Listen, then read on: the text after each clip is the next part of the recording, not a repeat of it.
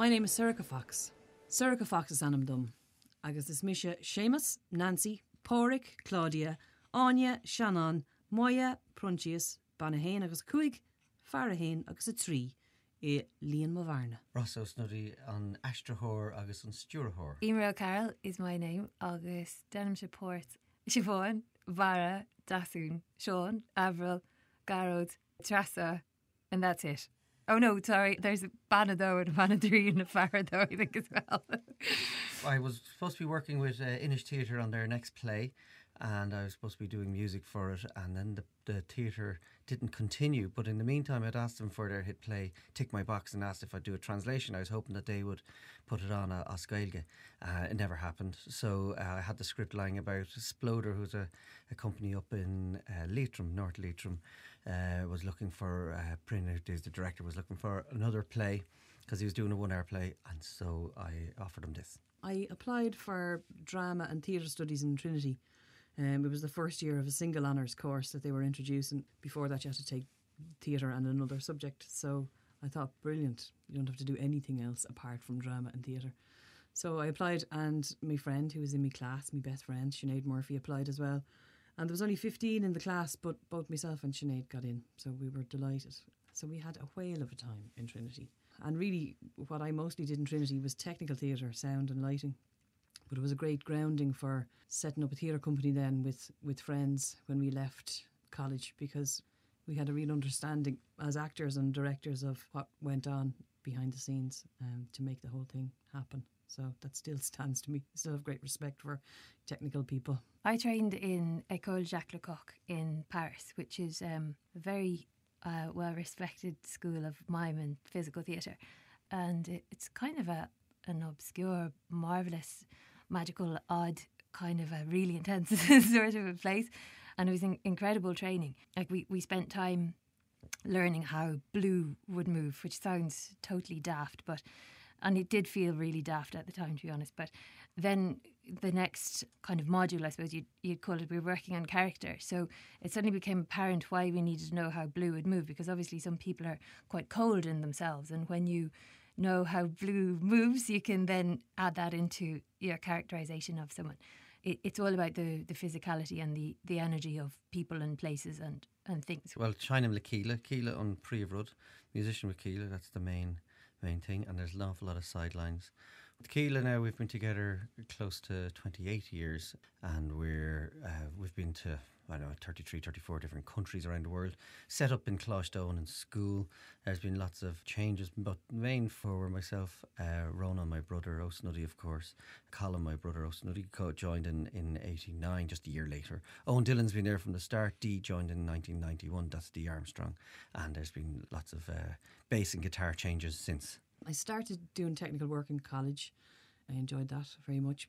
Was terrified of acting for a long time, still am, but set up a theatre company then with Sinead Murphy, Andrina Gallagher and Fiona Brown, called Three Bags Full, because Fiona's boyfriend at the time used to come around and go, "Oh, them bags aren't coming around to rehearse, are they?" So we were Three Bags Full, and then we changed into a production company and made a short film called The Marriage. We were Hi-Ho Productions, and really kind of felt our way.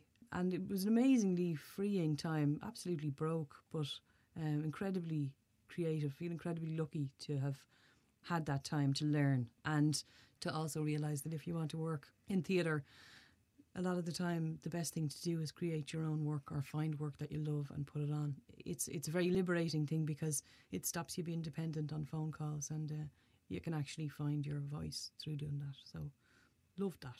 I'm quite new to this, so it was a really cool opportunity to work with Sorcha and Russa and learn more about this craft.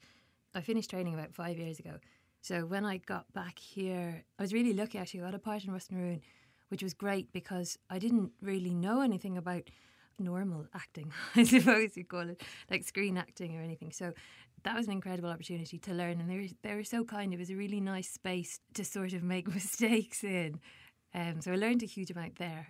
So it's not my first foray. This is the second foray into radio drama. The first one was my brother wrote this book called Pat the Pipe Peterborough, and it was written in kind of documentary form, but mockumentary form. So I applied 3 times to the BAI, got it the third time, and set about with all the excellent actors up in Clooneen: Donal O'Kelly, Sorcha Fox, Des Braden, Prino Daignan, Lachlan O'Maron came on board as well, and some other actors too. A lot of it had already been in my head how it would work. I thought we could just do the entire book and record it as was, but when we had the first read through, we realised that it would be way too long as a radio play. So Pryn was given the job to adapt it to the radio. And the music, I had something in mind the whole time with this musician from France. It was a piper, Jacques Pellin. It's a CD called The Celtic Procession. There was some magic happened, unbeknownst. I had chosen a track for a piece where the dialogue is moving up and down really quick, and the music fitted exactly.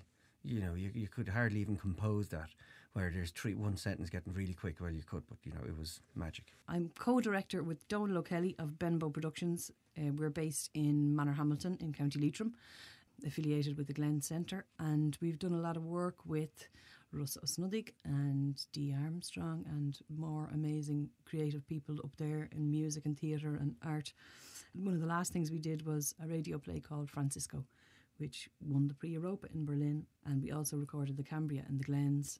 We're very lucky. There's a very creative little organic thing happening in Clooneen. I've happily known Russa for a long time, and actually I was trying to work out when we'd even met, because he just seems to always have been there, and he's very kind. Every so often he'll phone me up and say, I've got this thing, do you want to come and do this thing? And it's always quite exciting, and I say, yeah, okay. So some friends had a puppet company called Drum Shambles. They did street theatre and stuff, and they were doing a gig at the Electric Picnic. So I got my top hat and came, and I was their narrator for the day, and there was this buzzy man there called Russa, and that was Russa, and I think that was the first time that we met. It turns out that it's quite possible, and we only found this out recently. The school that Emer had gone to was a Gael school in Bray, and I was asked to be a trampoline teacher there because I had studied to be a trampoline teacher, and I rang them up offering my services, but the board decided not to buy the trampoline, and they asked me to teach Barron instead. So I was teaching the first class, and it turns out that Emer was in the first class. So there you go.